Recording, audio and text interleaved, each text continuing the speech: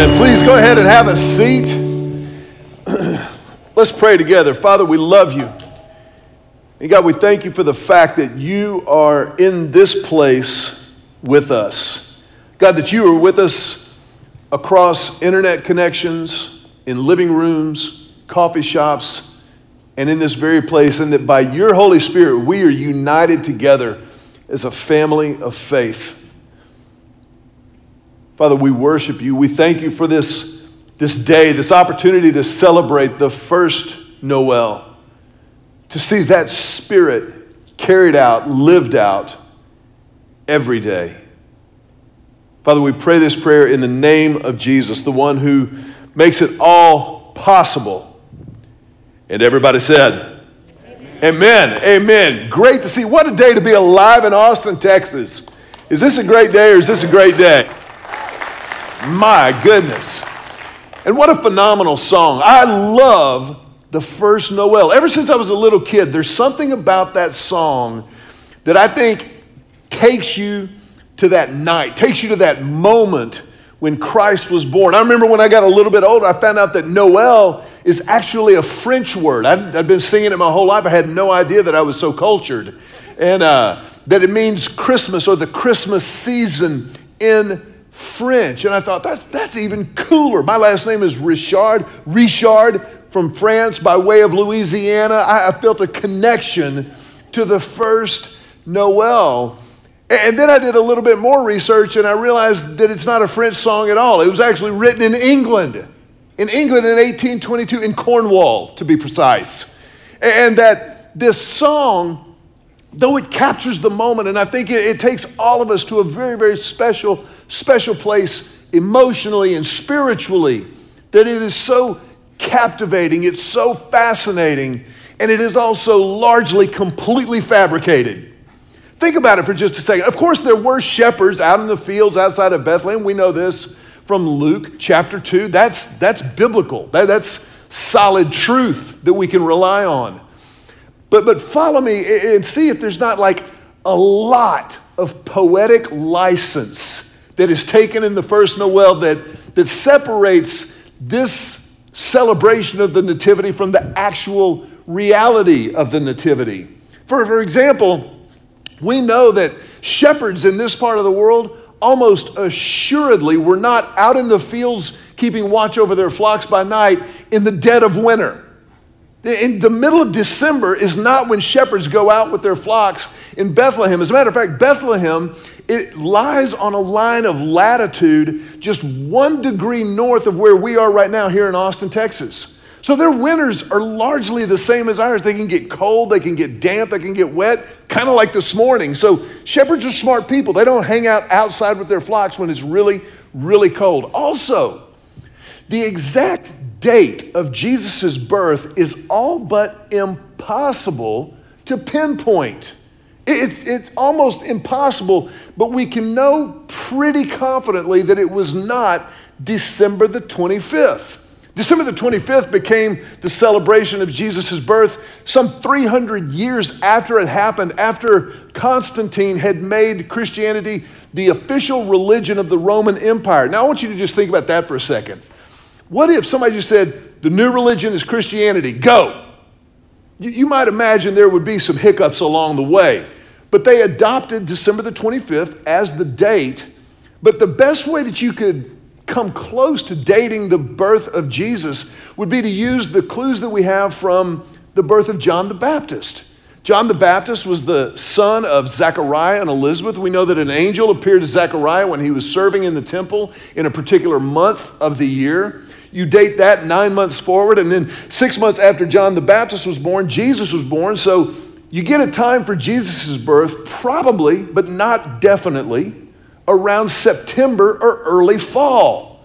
So there's a lot of poetic license, but I still think the first Noel is an incredible song in the canon of Christmas carols. These lyrics are amazing. The first Noel, the angels did say, was to certain poor shepherds in fields as they lay, in fields where they lay, keeping their sheep on a cold winter's night that was so deep. Noel, Noel, Noel, Noel, born is the King of Israel. Noel, that the arrival of Jesus has happened. Now, the date of Jesus' birth, we can kind of take some guesses at it and look at some of the scriptural clues that are given to us. But as much as we don't know about the exact date, we do know about the timing. And the timing of Jesus' birth was absolutely perfect. If you look at the narrative of human history, God entered into the story at exactly the right moment in time, historically, spiritually. In the book of Galatians, the Apostle Paul, writing to the church at Galatia, is explaining what this really means. Look at what he says there in Galatians chapter 4, verses 4 and 5. The Bible says, "But when the right time came, God sent his son, born of a woman, subject to the law. God sent him to buy freedom for us who were slaves to the law, so that he could adopt us as his very own children." That Jesus came to the earth in the exact right moment in human history. This translation says, when the time was right. Earlier translations say something like that Jesus came in the fullness of time, that when the time was ripe, that it was time, God entered the human condition in flesh and blood. He became one of us. He became with us, Emmanuel, so that we could be restored into the relationship with him for which every single one of us is created. That relationship that was ruptured by sin, repaired by his son. An amazing, amazing moment that I think the first Noel captures, whether it was cold or not. We know that this is exactly what happened. I also think that the first Noel helps us because it points us to the shepherds. I want to give you a little homework challenge, if you will. I would challenge you to go through the narrative of the Christmas story, the Nativity, Luke chapter 2, Matthew chapter 1 and 2. Look at the story of the birth of Christ and find anyone who handled it or responded to it better than the shepherds. It was the shepherds, I believe, who actually set the standard for how we respond to Christmas, not only at this time of year, but every single day of the year.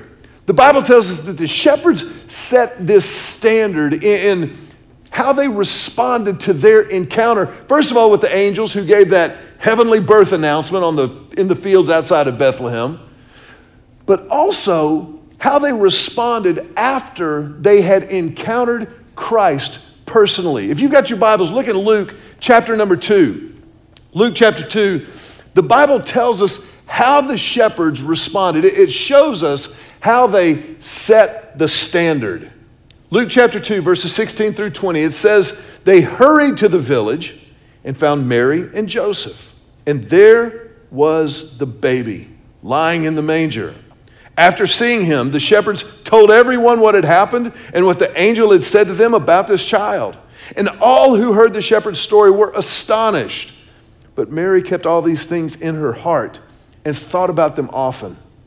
Verse 20, "The shepherds went back to their flocks, glorifying and praising God for all they had heard and seen. It was just as the angel had told them."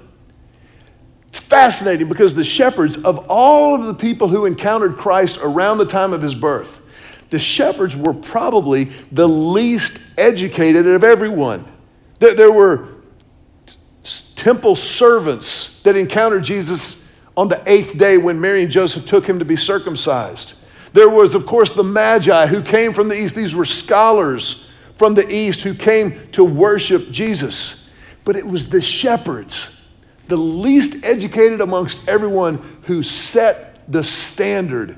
They provided the most mature, the most ought to be emulated and replicated response to their encounter with the Christ. You know, think about your family around Christmas. Think about if let's just say that hypothetically we were going to gather with everybody that we normally gather with this year. And from the oldest to the youngest, think about those people, how they respond to Christmas. And I'm talking about just the superficial Christmas of gifts and presents under the tree. When our kids are first born, they don't really clue into what's going on at first. As a matter of fact, I remember when Emily was a small child, we had put out some decorations for Christmas. And when I say we had put out decorations, I mean Julie put out decorations for Christmas. And one of the decorations was a little Santa that stood by our fireplace. And when Emily was 2 years old, Joseph had just been born. And Julie had set out the decorations one night while Emily was asleep, and when she toddled into the living room the next morning and saw Santa there by the fireplace, she looked at Santa and she said, "No." And Julie goes, "Oh, Emily, that's Santa. That's okay." And she goes, "No, he cannot take my brother." Now, in subsequent years, she wanted him to, but at that moment, she was afraid that Santa was going to come into our house and steal baby Joseph. She didn't really quite get it. But then they grow up and they mature a little bit and they start to remember, last year about this time when there were trees and lights and decorations, I got some stuff. So, hey, there could be a pattern developing here. And then they get a little bit older and they start counting down about September to December. And now they can go into Amazon and compile a list so that Santa knows exactly what to put on the sleigh for them. It's amazing how it progresses. But I noticed a huge tectonic shift in my own experience of Christmas when we had kids. When we had kids, I immediately shifted from focusing on what I was getting for Christmas to what we were giving for Christmas. That was when I noticed I started getting excited about Christmas because I was looking at Christmas through the eyes of my kids. I was thinking about what they would look like, what their faces would do, what they would say when they woke up on Christmas morning and made their way into the living room where Santa had been down the chimney, and they would find these things. I started getting more excited about Christmas for that reason than I had ever been getting or receiving gifts. Now let me quickly say, I'm not being hyper-spiritual. I still love to get a gift. Does anybody in here not like to get a gift? Can I just see a show of hands? Anybody here like to get a gift? We all do. But you know what? I have never seen grandparents go to the tree and start shaking presents to see what's in it. I've never seen that. I've seen a ton of kids. Now, if you look at the response to Christmas morning along this continuum, who has the most mature response to Christmas? It is the ones who focus on what they're giving more than what they are receiving.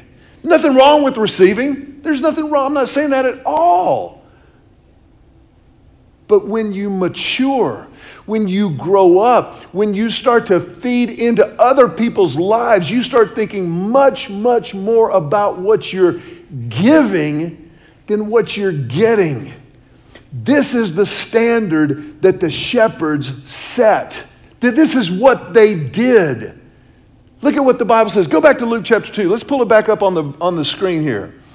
Verse 16, Luke chapter 2. They hurried to the village. Verse 17, the shepherds told everyone. All who heard were astonished. Mary kept these things in her heart. Verse 20, the shepherds went back to their flocks, glorifying and praising God. They hurried to the village. They told everyone, and they worshiped. They hurried, they told, and they worshiped. They hurried, they told, and they worshiped. They hurried. God lit something inside of them that was an inextinguishable sense of urgency. They did not just kind of sit back on their haunches. Well, Christmas happened. We got through it. No. They hurried. They had a sense of urgency about them. If we have learned anything in 2020, if we have learned anything this year, we have all learned together that we don't control time. We don't control time. We don't. Man, I remember when the lockdown first happened back in March 6 years ago? I remember thinking, what am I supposed to do at home all day long? And then Then, scary enough, I got used to it. When they lifted the lockdown, I was like, I gotta go back. I was enjoying it. We were still working we were working hard. We have never as a church worked harder than we did during Corona 2020, back when that was a thing. I'm just kidding. My point is this: we don't control time. The Bible says that Jesus will return like a thief in the night, unexpectedly. We have to be ready. We have to live our lives as followers of Christ with a sense of urgency. We don't know how long we have. And it's amazing that the older we get, the more aware of this reality we become. You know, when you're young, I'm gonna live forever. Old people die. That's not, the fact of the matter is, no one, say no one. No one is guaranteed the next breath. No one. Okay, everybody do this with me for just a second. Just go with it, okay? Everybody do this. Kind of take a deep breath and hold it.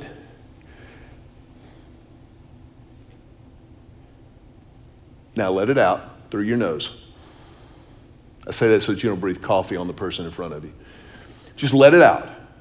Now, turn to your neighbor and look at him with a smile on your face and say, congratulations. You just got another breath you didn't deserve. You got another breath you didn't deserve. Do you understand the sense of urgency that Christ followers ought to live with? What did the shepherds do? They hurried to the village. They didn't just kind of go, well, I don't know. It's really cool. I don't know. It's raining. It's foggy. They hurried to the village. Another reason that we think Jesus was probably not born in December is we know that Mary and Joseph were in Bethlehem for a census that Rome had commissioned. And Rome wanted to know how many citizens they had. That was how they assessed taxes. That was how they got all that information. So they wanted everybody counted that could be counted. They wouldn't have asked people to travel to their ancestral homes in the dead of winter when it's cold and wet and rainy. Mary and Joseph had traveled about 70 miles from Nazareth to Bethlehem. Mary at 8.9999 months pregnant. That probably didn't happen in December. But the shepherds demonstrated a sense of urgency. They got there. They hurried. When they heard the news that the Son of God was being born in Bethlehem, that a Savior for the world had arrived, they didn't wait. They had this sense of urgency. They hurried. Second of all, tell somebody that it's Christmas. Turn to your neighbor, your other neighbor, who's your second choice, and tell them like you really mean it. Tell somebody.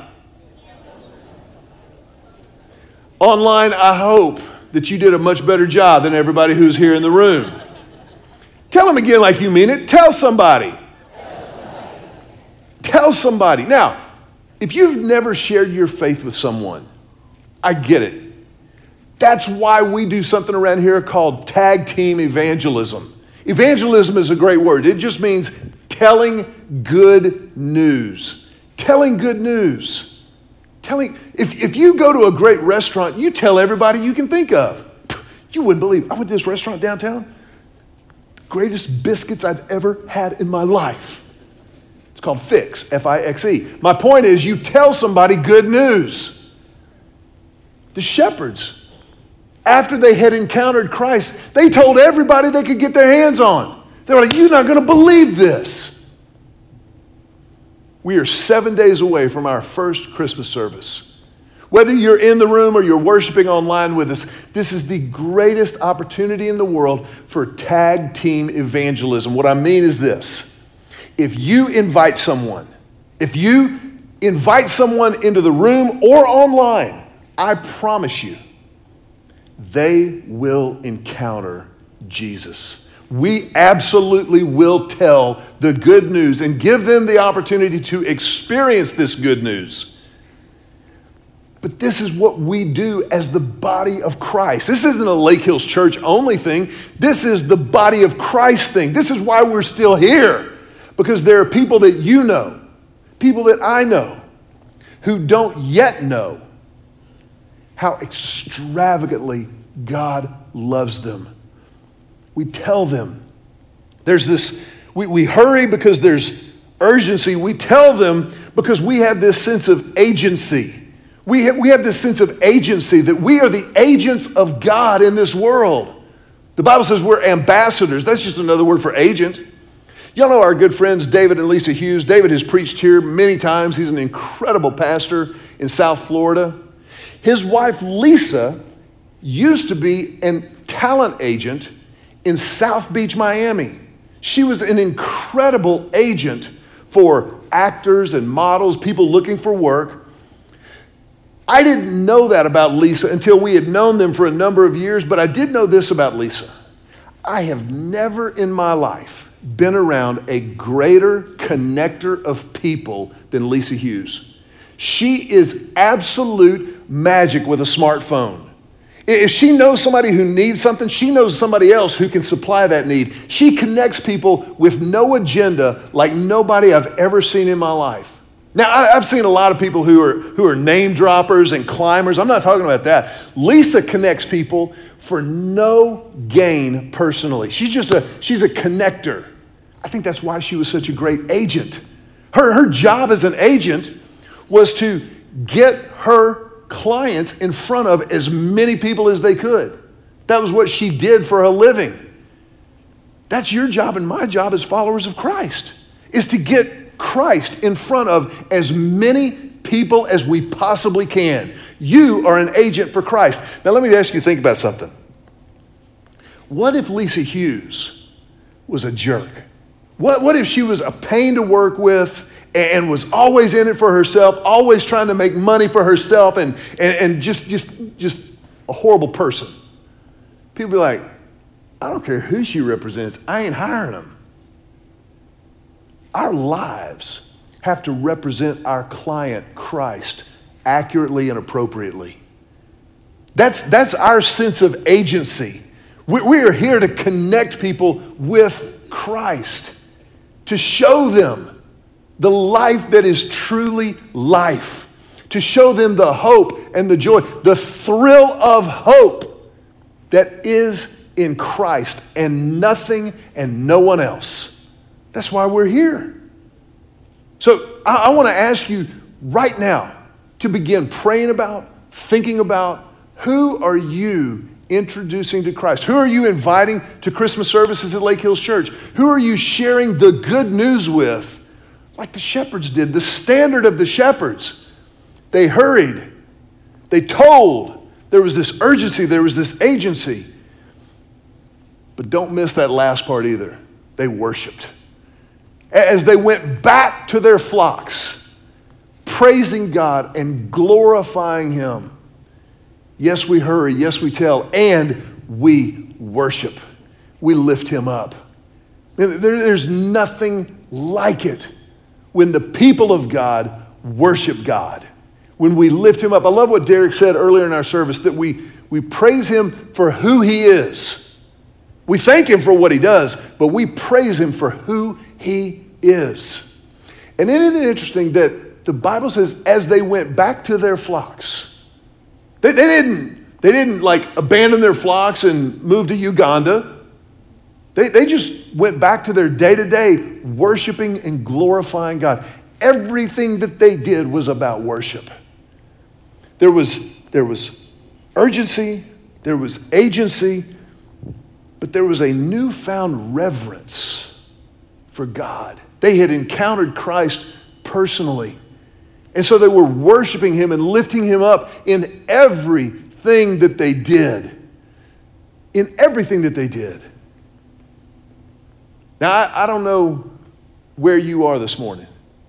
I don't know. Some of us, my guess, some of us are stressed about Christmas. How many of us have completed our shopping for Christmas? Can I just see a show of hands? If you are done shopping, show-offs. And we honor that. That's great. Good for you. That's great. How many of you have not, how many of us have not started? It's okay. This is church. We're family, man. Get that hand up. That's all right. There's no shame in that game. I want to encourage, wherever you are this morning, I want to encourage you to follow the standard set by the shepherds. To engage in that urgency. Hurry. You know people. You have a sphere of influence that God has supernaturally determined that you should have. There are people that you know that none of us will ever know who don't yet know how extravagantly God loves them. What Jesus did for them in the incarnation. Yes, he was born as a human, flesh and blood, but that he also lived a sinless life, and he died on a cross for your friends, for my friends, by name, for you by name, for me by name, taking on our sin, our shame, and being buried. But on the third day that he did what we couldn't have done for ourselves, and he rose from the grave with the promise of new life for anyone who would follow him. I wonder this morning, who do you know who doesn't yet know? That ought to stir some urgency in you. It ought to really stir up some agency. Say, God's put me in her life, in his life, to point them to Christ. It's fine if you tell them about a good restaurant. That's cool. But we're talking about life and death forever. That's urgent. That's important. Will you bow your heads with me for just a moment? In this moment, I want to invite everyone to pray. No matter where you are, no matter what's going on around you, I want to invite you to pray. God, show me who to show Christ to.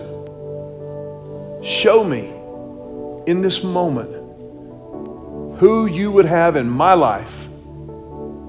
Have me show Christ to. Maybe to invite to a Christmas service. But at the very least, to tell them the difference you've made in my life.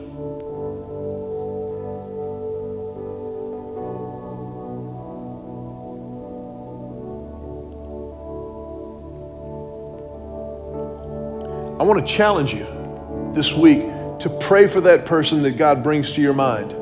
Pray for those people that he brings to your mind this week. Pray for the courage, the urgency to be Christ's agent in their lives.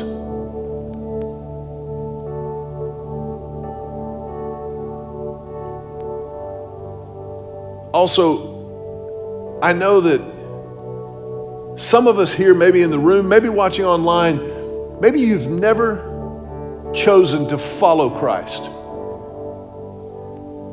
Maybe, obviously, I think you've probably heard about Jesus, but you may know some things about him, but you don't truly know him. We want to give you the opportunity to begin that relationship. To pray a prayer of beginning, a prayer of commitment to him. If that's you this morning and God's leading you to it, then pray something like this prayer of beginning, this prayer of surrender. Just say silently from your heart to God, silently say, Jesus, I need you. And so I ask you to come into my life. I believe that you are the Son of God. I choose to believe that you died on that cross for me and that you rose again for me.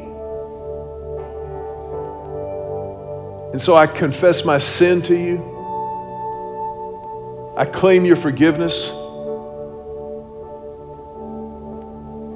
And I will follow you from this moment forward. Jesus, be the Lord of my life.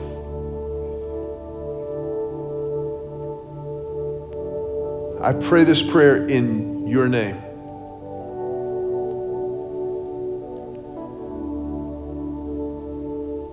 I want to ask you just to remain with your heads bowed for another moment. Bowing our heads is just a sign of reverence. Because right now we're on holy ground. And if that was your prayer and you meant it, I want to let you know that as a church, we are so excited for you. We so believe in what God wants to do in your life and through your life that we want to help with what comes next. In just a minute, we'll give you some ways to kind of start that process. But I want to just ask you right now, if that was your prayer, would you just raise your hand? Just raise your hand and hold it up high over your head for a second. Your hand in the air just is a physical statement of the spiritual commitment that you just made. And as a church, as a family of faith, we celebrate that with you. And our family tradition is that you can put your hands down, but we're going to put our hands together and tell you welcome home. Welcome home.